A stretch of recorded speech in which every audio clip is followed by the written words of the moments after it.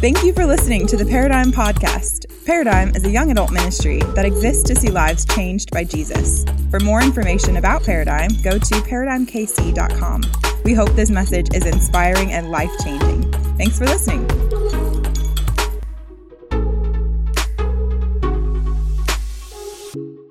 Be real, right? Tonight we're going to keep it real. In a world of counterfeits, fakes, and phonies, we're called to be real.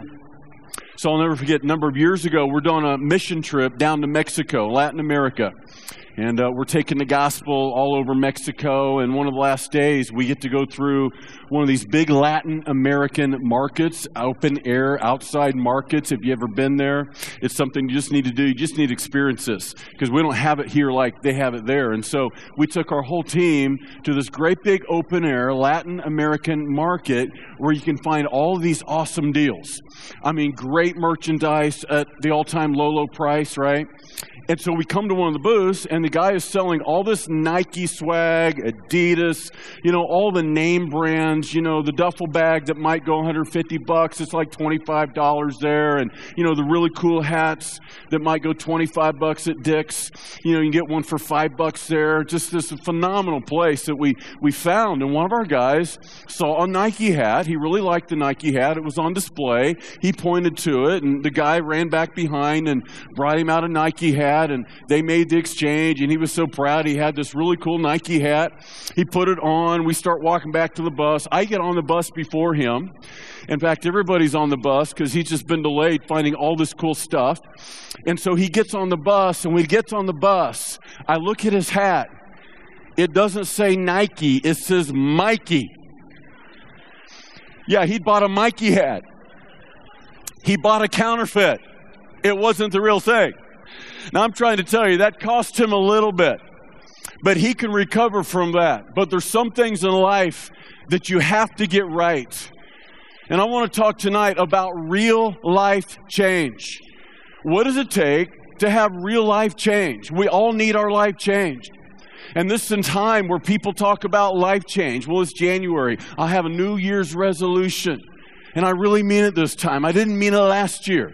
And this is a time of behavior modification, and I need to go to this conference and get a little motivation. But do you understand, most of the time, that doesn't lead to any lasting change. Tonight, I want to talk about real life change. I'm going to talk about how Jesus changed my life.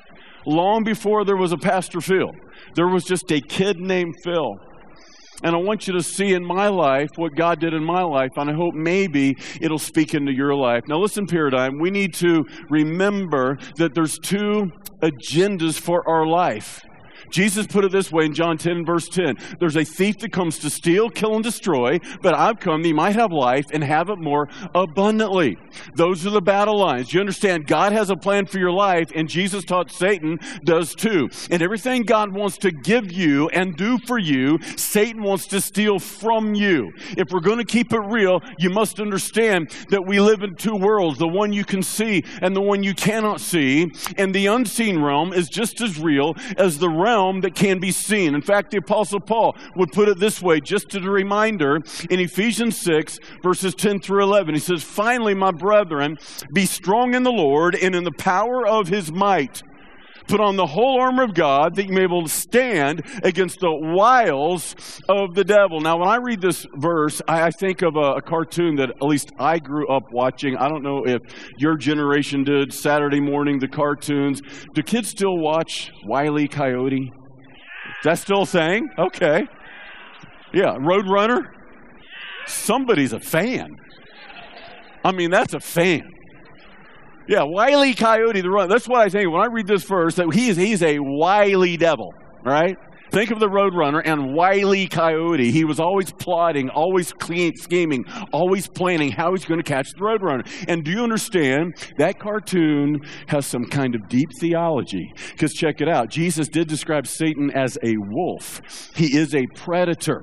And do you understand that as a lion, it says in 1 Peter 5 and verse 8, he is stalking us and he is studying us. And ultimately, he wants to trap us so that he can destroy us. Jesus came to give life. Satan comes to give death. Satan is trying to bait us, to trap us, so he can eventually destroy us. And I want you to see tonight how every single one of us come into this world needing to be set free. Because of sin, we were born under sin's penalty. And this is why Jesus said, I've come to set you free. If you know the truth shall set you free. And if the Son shall set you free, you shall be free indeed. The implication is we're born already in captivity. We need the freedom and victory that Jesus secured for us at Calvary. And as a child of God, if indeed you have put your faith in the resurrected Son of God, you have been set free from sin's penalty. You've been set free from Satan's tyranny. But every single day, while Jesus comes to take the captive and set them free, it is Satan who comes to take the free back into captivity. So consequently, we live in a world of people who are in prisons, in addiction. We live at a time where people are living in ruin and destruction, mediocrity, if not complete captivity, when Jesus said, I've come to give you life abundantly. This is the plan, though, that Satan has for your life. God's desire for our life is found in 2 Timothy 2 and verse 26. Look what it says. And that they, who's they? Everybody say me. Yeah. Everybody look at somebody say you. That's you, all right? It says that you and me may come to their senses and escape the snare of the devil, having been taken captive by him to do his will. See, the Satan is trying to take us into captivity when it's Jesus who wants us to live a life of freedom and victory. Now, I'm going to share with you a video, a little image. I want you to have this in your mind's eye. The next time you're tempted to take the bait of Satan, because Satan wants to bait us, and he knows the bait we're most apt to take, and that bait becomes our bondage. So I want you to see this because I think it's a picture of what happens to you and me. That little mouth. Oh, I know I shouldn't do this. I really, really shouldn't. I should walk away. I should walk away. Oh, I can't. It smells so good.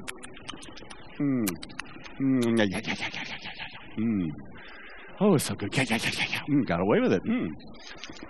That was so good. I have to come back for more. I just can't stay away. Ooh, it was so good. I want more. Well.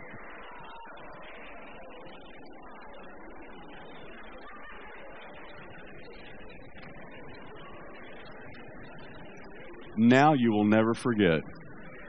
That's the end of my sermon. Hope you all have a good night. Here's the reality. The wages of sin is death. See, Satan wants to bait us so he can eventually destroy us. And I really hope you think about that. Every single time you take the bait, you are stepping into the bondage and the prison. And ultimately, Satan's desire is to destroy you. And so I want you to see tonight the opportunity for freedom and victory. Isaiah 61 and verse 1 gives us the victory that we have in Jesus. And look at what Jesus says in Isaiah 61 and verse 1. It's a prophecy about him. He read from Luke chapter 4, the Isaiah scroll. And he said these words, "The Spirit of the Lord God is upon me, because the Lord has anointed me to preach good tidings to the poor." That word is meek or humble. He says he sent me to heal the brokenhearted and proclaim liberty to the captives and the opening of the prison to those that are bound. Now, I want you to notice he applies this verse universally to every single person. The implication is that all of humanity comes into this world with a broken heart already inside of us, which means we're already bound to things outside of us. You see, the reality is the heart of the human problem is a problem of the human heart. And the reality is simply this, that because we're all fallen, we have sin that is born within, we have this nature already of brokenness within us. We come into this world with brokenness. Now, today we use different terms for it. Sometimes, especially in, the young adult culture, maybe the dating culture, you see so-and-so knows so-and-so, and you're kind of interested in so-and-so, and, hey, tell me about so-and-so. Do you know so-and-so? And somebody looks at you and says, oh, yeah. They've got baggage. Check this out. everybody you know comes with baggage. Or sometimes we put it like this, oh, they got issues. Anybody here have issues? Yeah, look at somebody right now and say, you got issues. Yeah, go ahead. You can do it. Now, look back at them and say, yeah, you do too. Yeah, you got issues too. See, here's the reality. Jesus is teaching, we're all born with issues.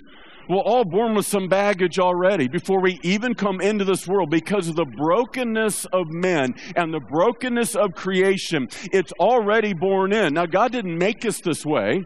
Sometimes you hear people try to justify their sin, rationalize their sin, saying, well, I was born this way. I mean, God made me this way. No, wait a minute. God doesn't make us to sin. We have that sin already born in. God didn't do that. We did that. Man did that. As by one man's sin, Adam, death entered the world, so death passed on all men, for all have sinned.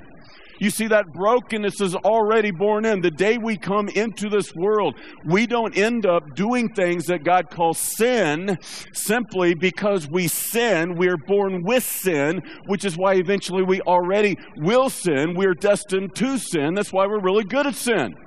It comes natural to us the moment we come into this world. I love John Clark and Sydney. They have these cute little kids. Have you met them yet? They're the cutest little kids, aren't they? Really? But do you understand those cute little kids, John and Sydney Clark, these beautiful little toddlers? I mean, they just look so cute and innocent. I'm trying to tell you guys, it won't be long. The little hellion's going to come out of them. Yeah, it will. Because it's born in. It's born into us all. So we don't have to learn how to sin. We're born with it. We have it already. That's the broken heart Jesus is referring to. Jeremiah 17 and verse 9. It says this, the heart is deceitful and desperately wicked. Who can know it? See, the reality is we can't change what we do until Jesus changes what we are. And if you want real life change, real lasting life change never happens outwardly. It has to happen inwardly. And the world all is about outward change. This is a behavior modification. It's self-reformation, another New Year's resolution, but it never lasts. Eventually, your self-determination, your willpower caves in. So you go right back and do the same things over and over again. No matter how much you wanted to change, you really tried to change. But we don't have the ability to change because you can't change what you do until Jesus changes what you is. Because you do what you do because you is what you is. And it comes with that broken heart, that nature already to sin. And so what happens when we come to faith in Jesus and we put our hope in Him, and we get what Jesus called born again. He puts a new heart inside of us. It's a new nature. We're born with the sinful nature, but 1 Peter 1:3 says we get a new divine nature. As a child of God, we get the nature of the living God. It is a holy nature. So now, instead of changing us from the outside, it's Jesus who's changing us from the inside. 2 Corinthians 5:17 says, if anyone be in Christ, he's a new creation. Old things are passed away. Behold, all things are become new. And it begins with Jesus renewing that broken heart inside of you. Now check this out. We come into this world already as a little baby. Before we even sinned, we already have a broken heart. It's broken because of sin. But check this out. Now, as we go through life, our heart becomes increasingly broken because of sin committed by us or sin committed against us. It begins to magnify that brokenness inside of us. This is why, for example, it says in Proverbs 4:23, guard the heart with all diligence, for out of it flows the issues of life, or the heart is the wellspring of life. When the Bible talks about the heart, when Jesus here talks about the heart, don't think of the muscle inside of your chest beating blood throughout your body. When the Bible talks of the heart, it speaks of the soul. The soul is the control center of your life. The soul is where you make your decisions. The soul is where you define your worldview and you set your life's direction and you set your life's vision. Your soul is the moral values, your ethos for living.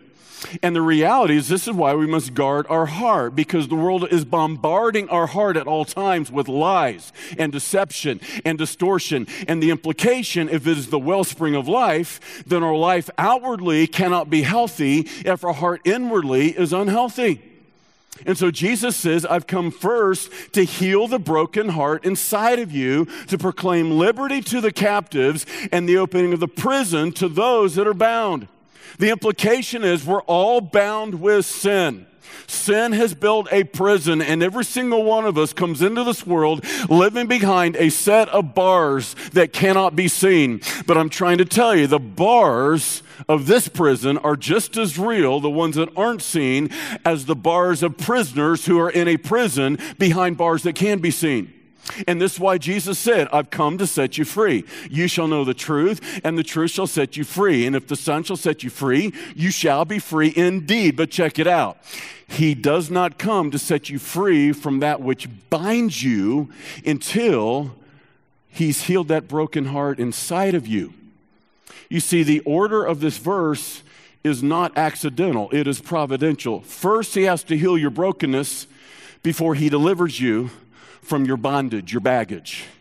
And see, when we try to deal with what binds us, whatever, just fill in the blank, that besetting sin, like that area of your life that you've never really been set free from permanently, consistently, you don't have real victory, you've tried over and over again, whatever that thing is, an addiction.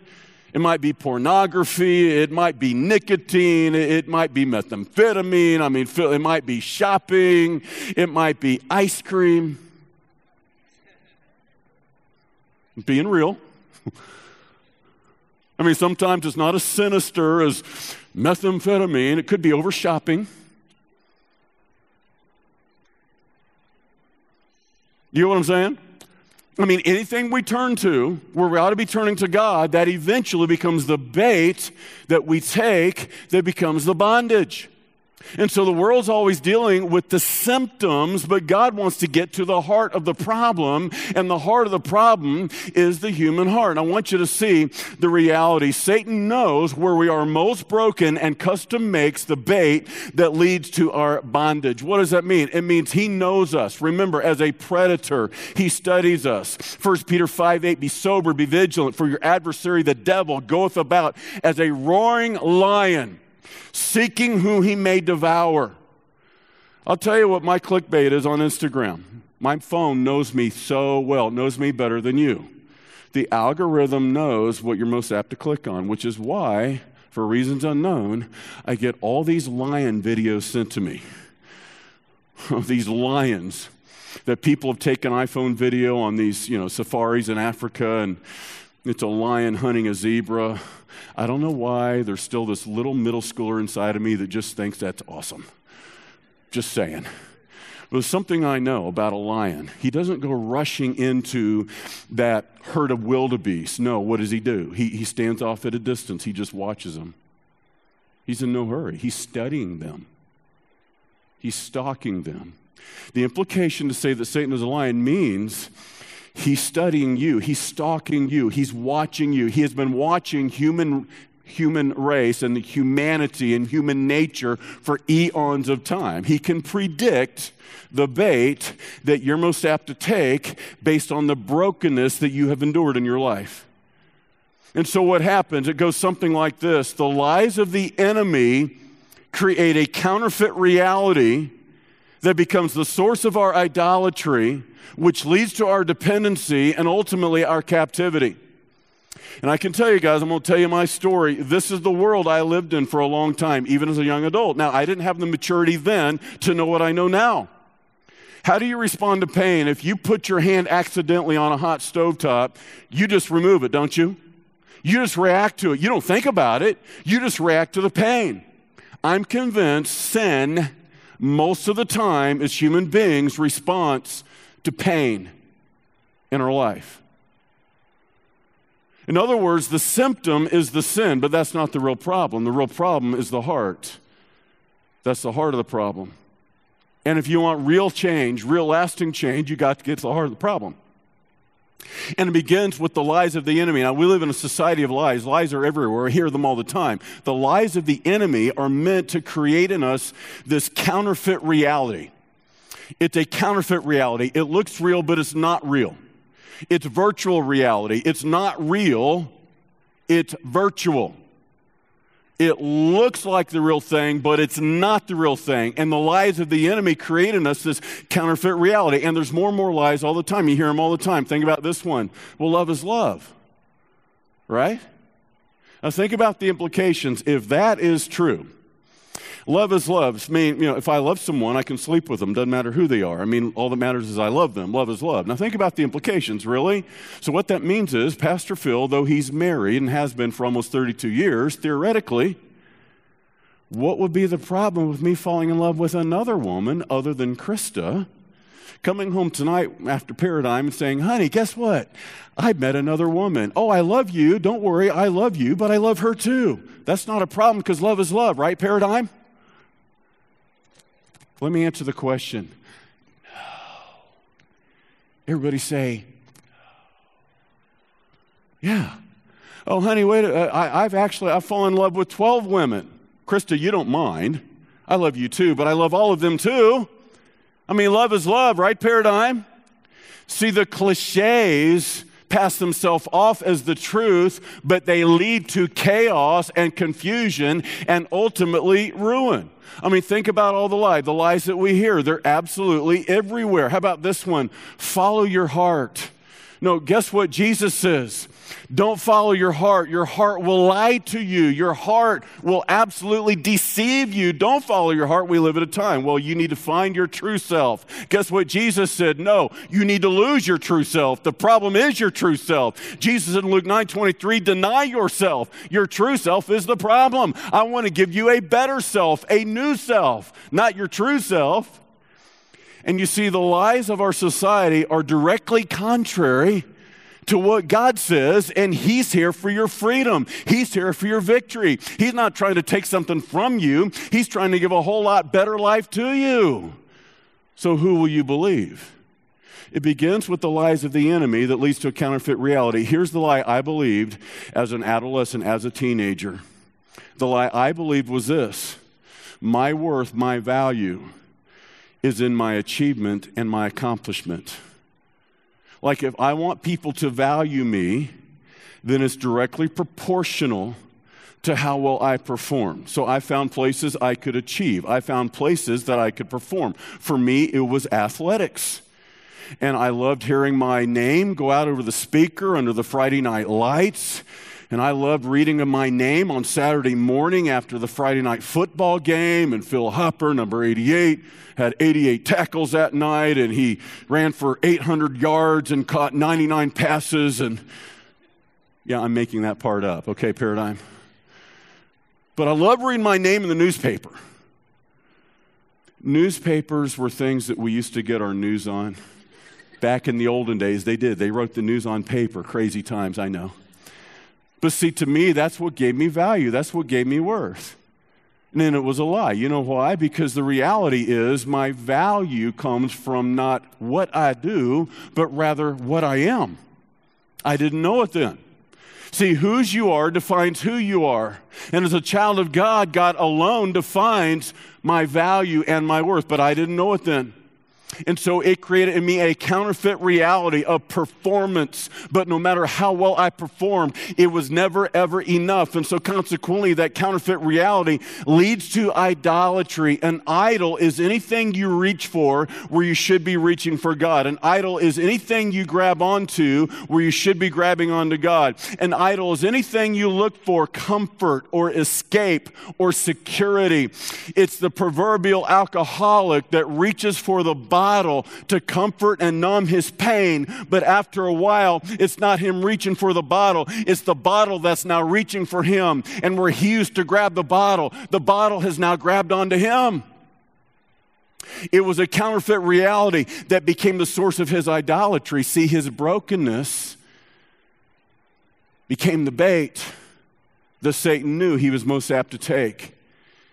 And now that idolatry has led to a dependency, and that dependency always leads to captivity. For me, it began very early in life. It always does. Satan always attacks when we're the youngest. He always attacks in our adolescence. That's how it always works. Because the devil knows the lies that you believe the earliest are the lies that you will believe the longest. The lies that you believe the earliest are the ones that will run the deepest. In Paradigm, that is why I know people tonight, twice and 3 times your age, that is still living in captivity. Pardon me. They're not living in freedom. They're not living life abundantly because they believed lies decades ago. And those lies created a counterfeit reality that created a source of idolatry. It led to their captivity. For me, it began in adolescence. I was in middle school. I'll tell you my story. I was in middle school. It all began on the back of a school bus.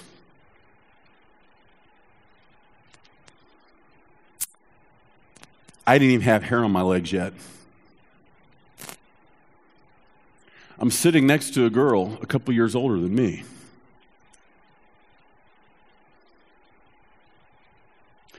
I really liked her. She apparently really liked me. I didn't know what was about to happen. As an 8th grader, I had lived a very sheltered life. There were some things I wasn't even aware existed. But she knew what was about to happen. You might say she was more experienced than me. And she was very much aware. I didn't tell anybody this for years. Years and years and years and years. I lost my innocence on the back of that school bus that day. Let me ask you, when did you lose your innocence?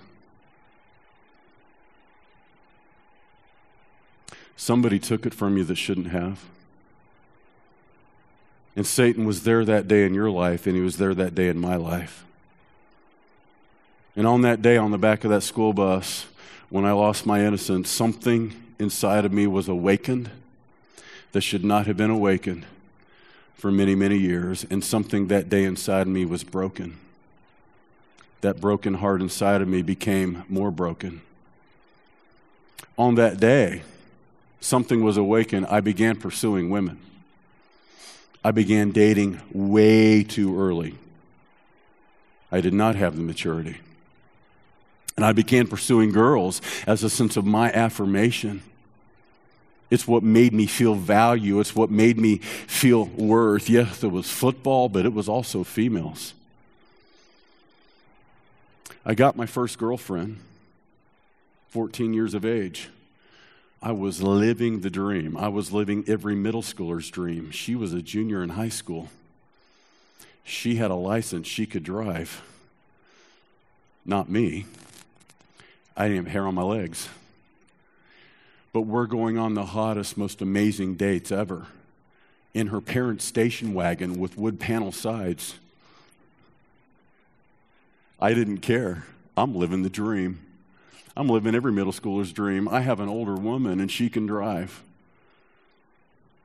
And it was awesome. I was in love. I really thought I had found the woman I was going to marry at 14 years of age. And it was amazing. I'll never forget the fall of 1983. It's kind of funny now. It is. But I'm going to tell you, it wasn't then. She dumped me after 6 months.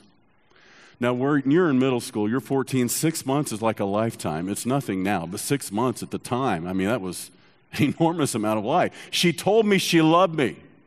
That's right. She told me she loved me, and I told her I loved her. How could you dump me? You told me you loved me.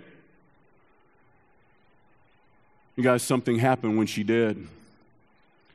That broken heart inside of me became even more broken.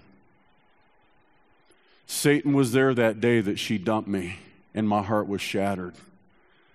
And he was telling me the lies that I believed for many years. You're not worthy. You're not lovable. You're not desirable. You will never measure up. You will never make a girl happy. You are not enough. And when I say heartbroken, I remember literally staying home from school because I was sick, and I was heart sick. I mean, I cried for 3 days. I really did. Oh, I wouldn't have told anybody then. That would not have been the masculine persona that I was trying to cover up in with my letter jacket on, with all the medals and all the awards. But this is what was going on in my life at the time. Nobody would have known. You see, I was doing the cover-up, and I want you to know that tonight, Jesus does the cleanup. But to begin the cleanup, you've got to end the cover-up, and that's what my life was about for a long time. It was all about the cover-up. It took me a long time to get over my first girlfriend. You're not enough. You're not lovable. You're not desirable. No one will ever love you. You know how I got over that girlfriend? I got another girlfriend. Oh yeah, this girlfriend was prettier than the first girlfriend. I'll show her I got what it takes. I'll show her I'm man enough. Look at how she smiles when she sees me coming. By this time, I'm a sophomore in high school, and I'm starting varsity on the football team. How many sophomores start varsity on the football team? Yeah, I'll show them I'm somebody. And it was awesome. The fall of 1985, it was amazing because, you know, I'm the big man on campus, and I'm a sophomore, but I'm starting on the varsity, and I'm running with the upperclassmen. Yes, I'm somebody. And it was amazing until football season was over, and she dumped me for a wrestler. Yeah, I can laugh about it now, but I'm telling you, it was not funny then. My heart was broken again. See, I'm trying to tell you, this is what happens. Sin committed against us or sin committed by us. And how you respond to that pain in life will define your future. I didn't have the maturity. I didn't know how to respond. I didn't know how to turn to the lover of my soul, the Lord Jesus Christ. So I began turning to all these counterfeit lovers, these false lovers, people that could not love my soul, people that did not have a right to hold my heart. But I began looking to women for affection, for affirmation, from a sense of value, for worth. What I know now as I didn't know then, that is the beginning of sexual addiction. By the time I went off to college, I was living the dream. I am that kid in high school with the letter jacket on. I'm all metro, I'm all district, all conference, all state. I get this Division I scholarship. I mean, I'm living the dream. I go off to college, and on that college campus, all of a sudden, I was getting lots and lots of attention, unlike I'd ever gotten before. It was absolutely awesome. Now, this is how God worked in my life. At a time I could not have saved myself. Jesus was there saving me from myself. I started dating this girl in high school by the name of Krista. I had chased her my entire senior year. She didn't want me, but I wanted her. I chased her. I wouldn't give up on her, even though I was in the friend zone my entire senior year. I asked her to go to prom. She said no. She asked me to dance at prom. I said no.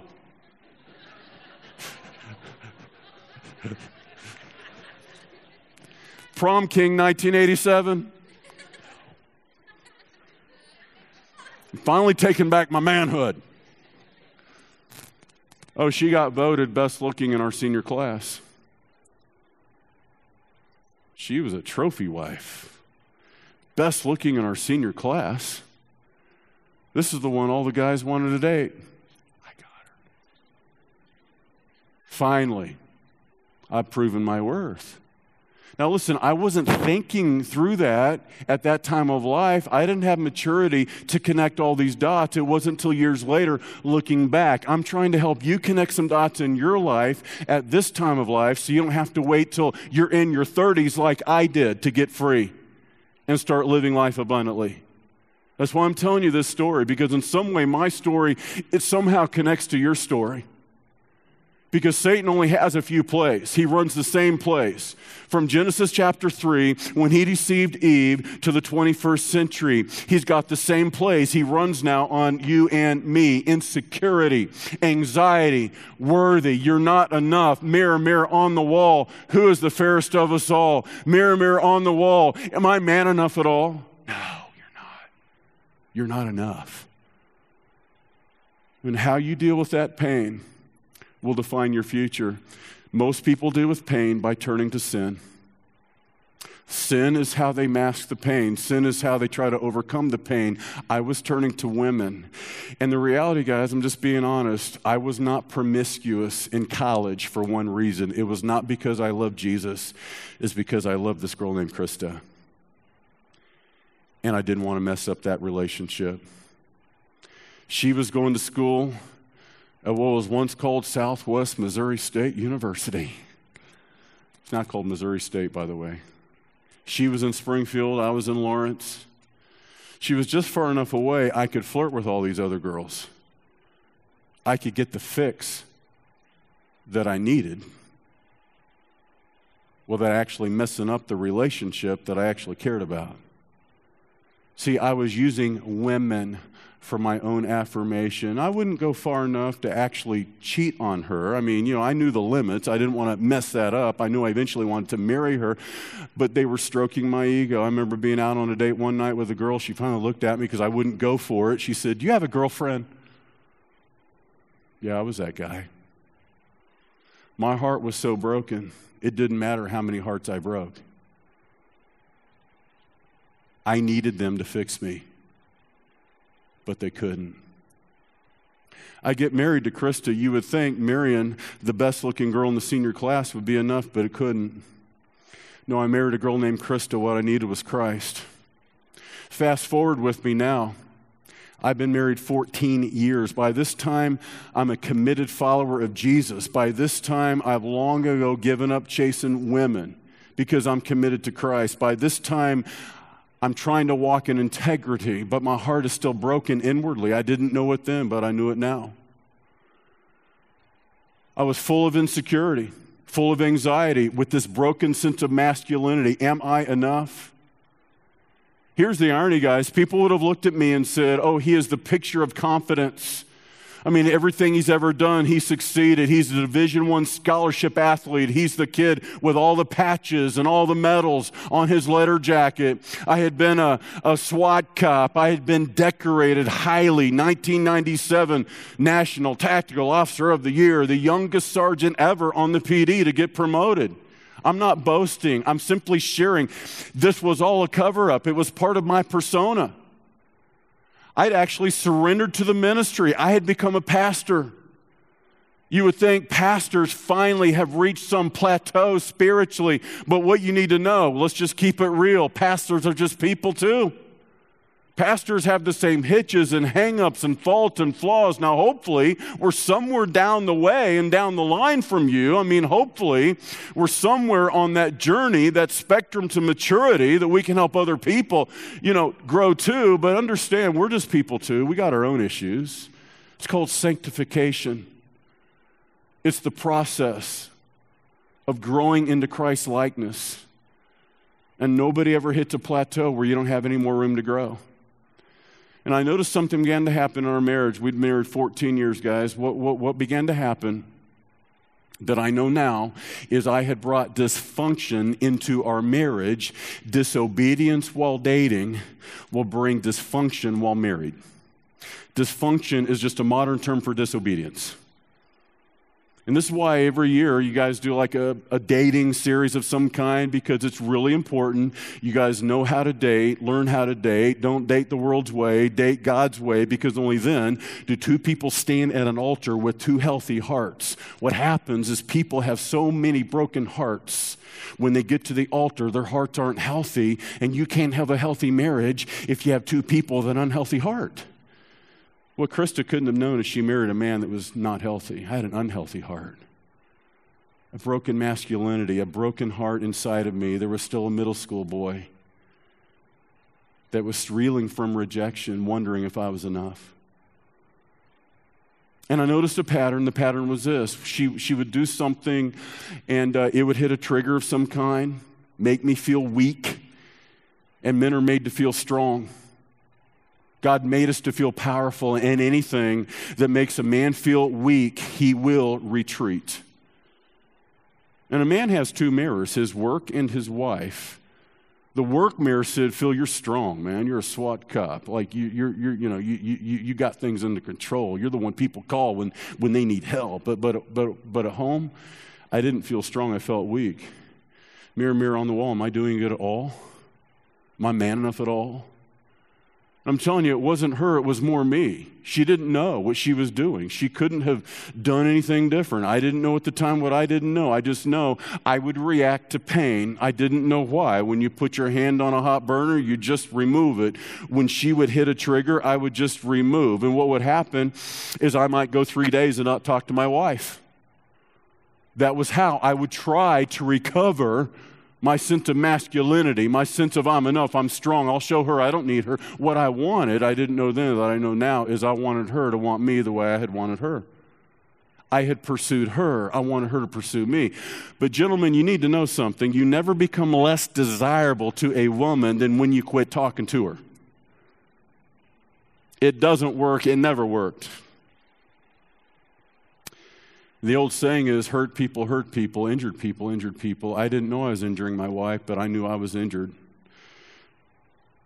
And I was trying to take care of me. I knew I was in pain.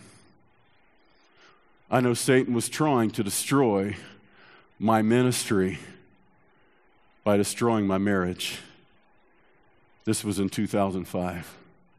Oh, by then I knew everything I needed to theologically. I knew everything I needed to intellectually. I knew all the Bible study answers, but listen carefully, that alone does not lead to life change. No, you have to learn to appropriate the promises, not just say the promises, not just memorize the promises. You have to learn to appropriate them into your life, assimilate them. I hadn't learned to do that.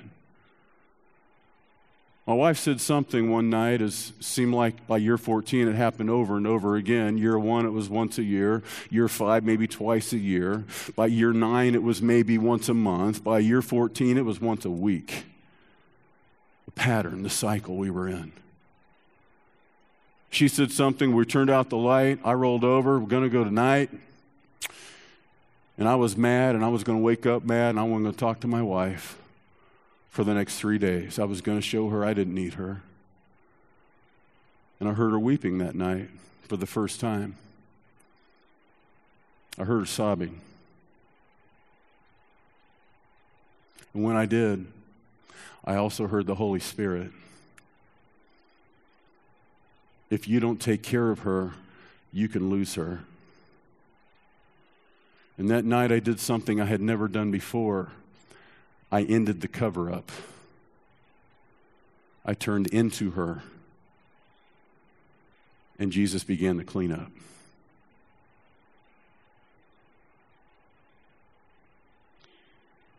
And I'm trying to tell you tonight that Jesus wants to set you free. But you've got to end the cover-up so Jesus can begin the cleanup. You've got to quit the counterfeit reality and believing the lies of the enemy, or you will keep taking that same bait that he knows you're most apt to take, and he is leading you to a slow destruction.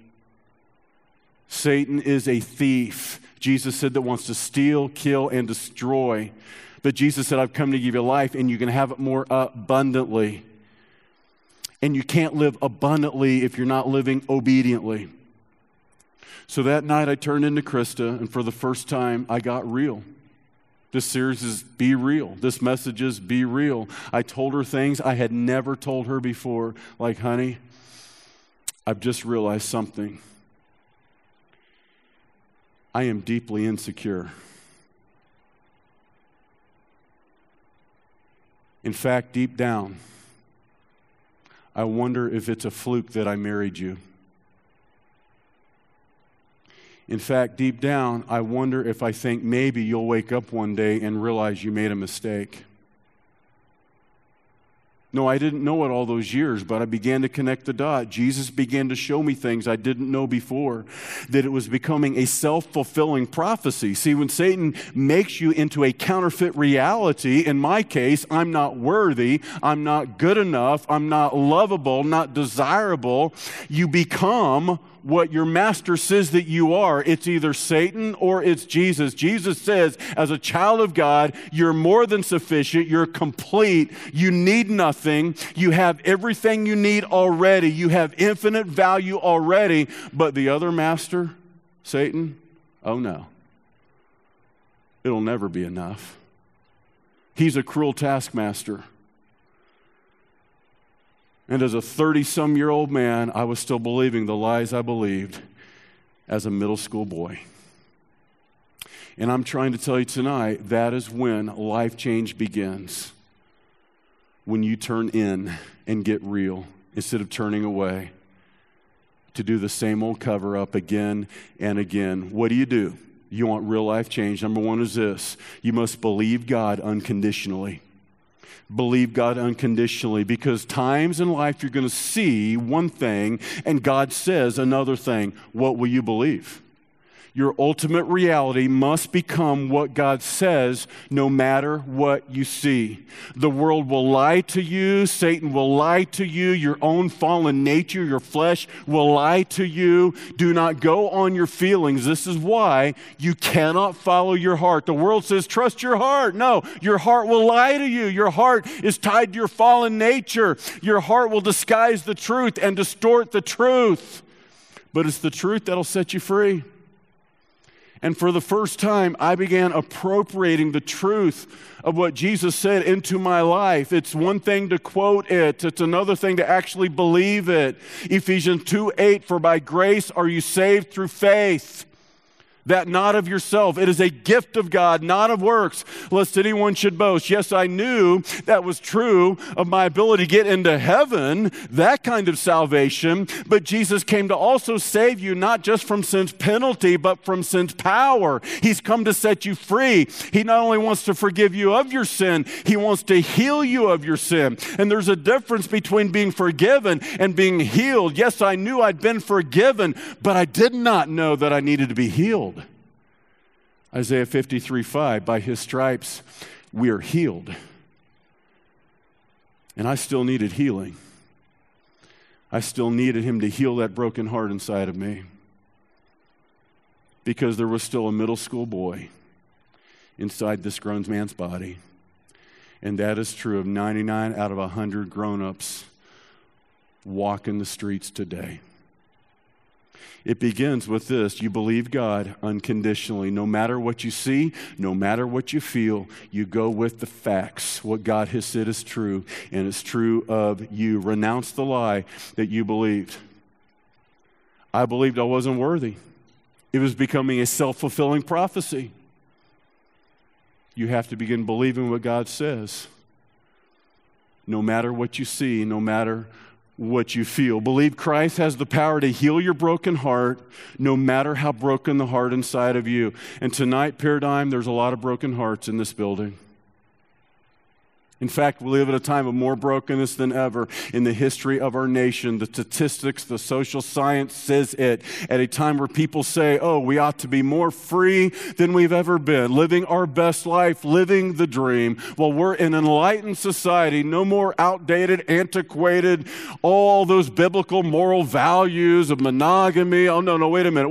The stats say we're not free. The stats say we're a generation going deeper into captivity with soaring suicide rates, soaring STD rates, soaring rates of depression, anxiety, worry. Wait a minute, I thought we were free. No, wait a minute. The reality is we believe the lies of the enemy when it's the truth that has the power to set us free. And I'm not the only one that believed lies in adolescence. You need to be set free. And it begins with believing what God says. Jesus has the power to heal your broken heart. Some of you have been deeply wounded by people that should have loved you, that should have cared for you. And Satan stole something from you. And it's Jesus who wants to give it back to you. You can take back stolen ground beginning tonight by simply believing what God says. That is true. Believe Christ has the power to set you free from captivity, no matter how strong the sin that binds you. Pornography is the greatest pandemic the world has ever seen.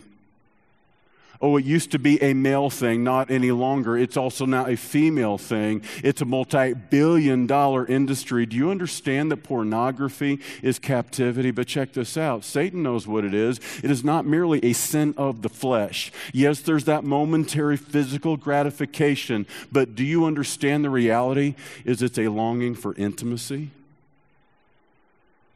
See, Satan knows you'll deal with the symptom. I'm going to try harder. I'm going to white-knuckle it. I'm going to do better. No, the reality, it's more than the sin of the flesh. It's more than simply the lust of the flesh. We were made for intimacy. That's why God gave us sexuality. But pornography is a counterfeit reality. And tonight, there's the chains of pornography, the merry-go-round of sensuality, promiscuity. He has the power to set you free, to live a life of purity and integrity. No, he's not trying to take something from you. He wants to give something better to you. And it begins with believing unconditionally what God says, no matter what I feel, no matter what I see. Number 2 is this: I must submit to Christ completely. See, you will believe one of two sources, either what God says or what the world says, what Jesus says or Satan says, and that which you believe, you will obey. See, in the heat of temptation, your flesh is screaming, you've got to have it, you got to do it, you need it, get it for me. But Jesus says, no, you have the power to walk away. I have set you free. If the Son shall set you free, you shall be free indeed. Romans 6 and verse 6, knowing this, that the old you, the sinful you, was crucified with him, that the body of sin might be destroyed, that henceforth we should not serve sin. For he that is dead is freed from sin. You are dead to that sin. Sin does not have to win. Sin is not your friend. It does not have to have dominion. You have the power to walk away. You don't have to stay. But Satan's going to whisper, oh no, not true. You need it. Get it. You deserve it. Now check this out. That which you believe, you will obey. Believe God unconditionally, then submit to Christ completely. See, the victory is not found in suppression. That's just behavior modification. That's what most people try to do. New Year's resolution. I need to follow this motivational speaker, this life hack. They got nothing. Just the same old thing reframed. What we need is to be a new creation. And that is not found through suppression. It's found through submission. A life of submission. See, you will either submit to sin or you will submit to him. Now, Jesus is not a cruel taskmaster. He said, come unto me, all you that labor and are heavy laden, and I will give you rest. Take my yoke upon you and learn of me, for I am meek and lowly of heart, and you will find rest for your soul.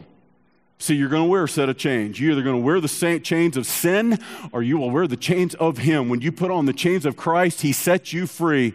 Where the Spirit of the Lord is, there is liberty. But when you wear the chains of sin, it will always lead you to captivity.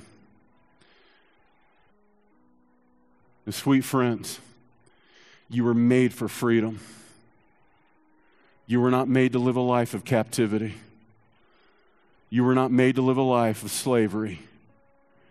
You were made by Jesus for life abundantly. But the way out is up. It's Jesus. I surrender. And as I surrender to Jesus, it is impossible to surrender to sin. This is how I stay free once I know I'm free. Galatians 5:1, it's for freedom that Jesus has set us free.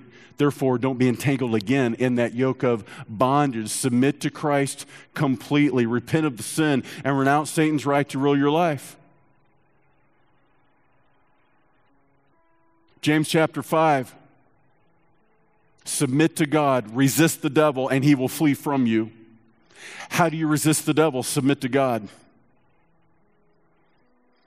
Repent of the sin. That simply means I was doing this, and now I'm doing this. I was going this way, but now I'm going this way. I repent of my sin. And I renounce, Satan, you're right, to rule my life. See, sin puts you in covenant relationship with Satan. Sin changed you to him. But obedience, submission to Christ's authority, it changed you to him. And to the degree you submit to Christ's authority is the degree you will live with Jesus' freedom, victory, and liberty. Submit your mind and body daily. This is what you do. I'm trying to show you how to maintain that life change. Jesus has changed you, but now how do you walk in that change daily?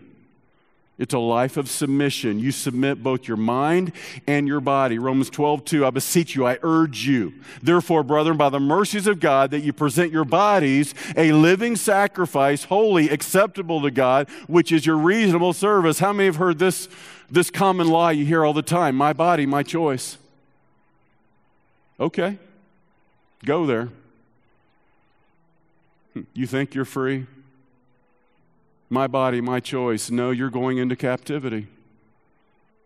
On the other hand, when I present my body to Jesus as a living sacrifice, now I'm free.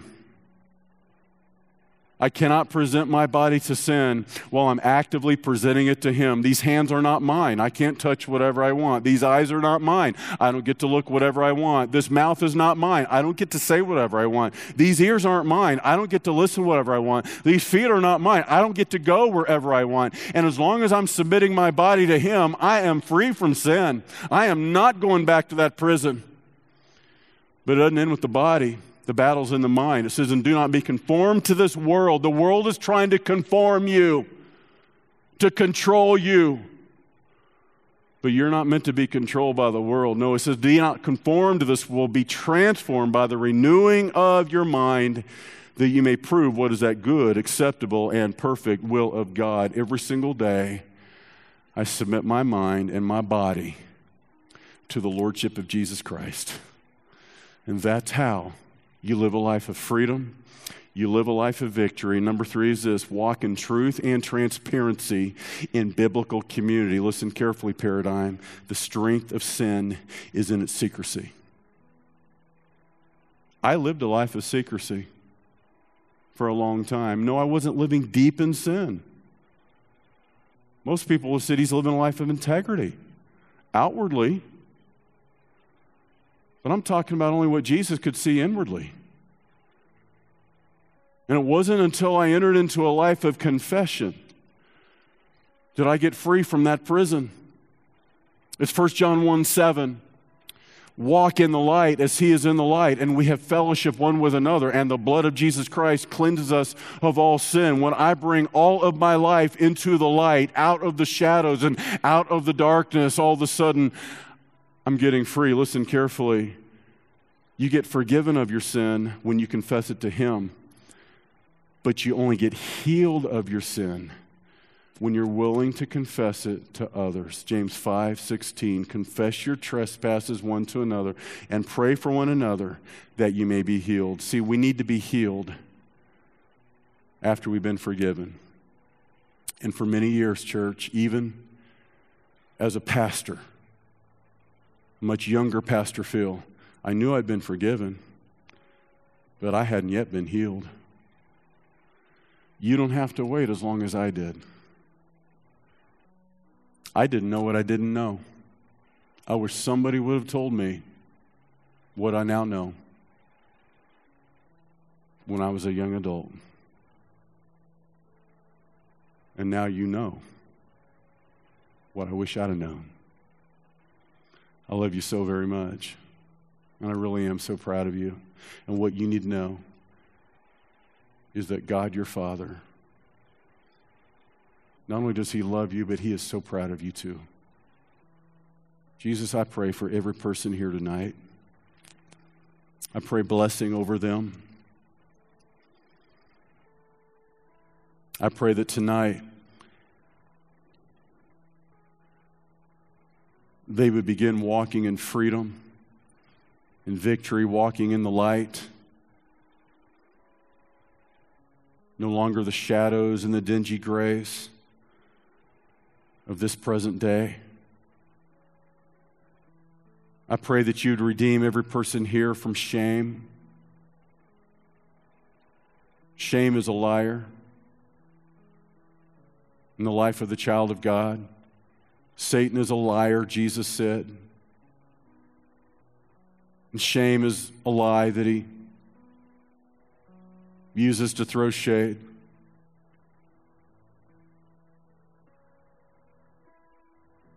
Shame is what drives you to secrecy. It's what drives you to hiding when Jesus is here to bring healing. When you come out of the darkness and bring it into the light, I promise healing will begin. It's real life change. And you're going to be living your best life. Jesus, I pray blessing over every person here, that the Spirit of God would do the work that only your Spirit can do. Thank you, Jesus, for the blood that has set us free. In Jesus' name, amen.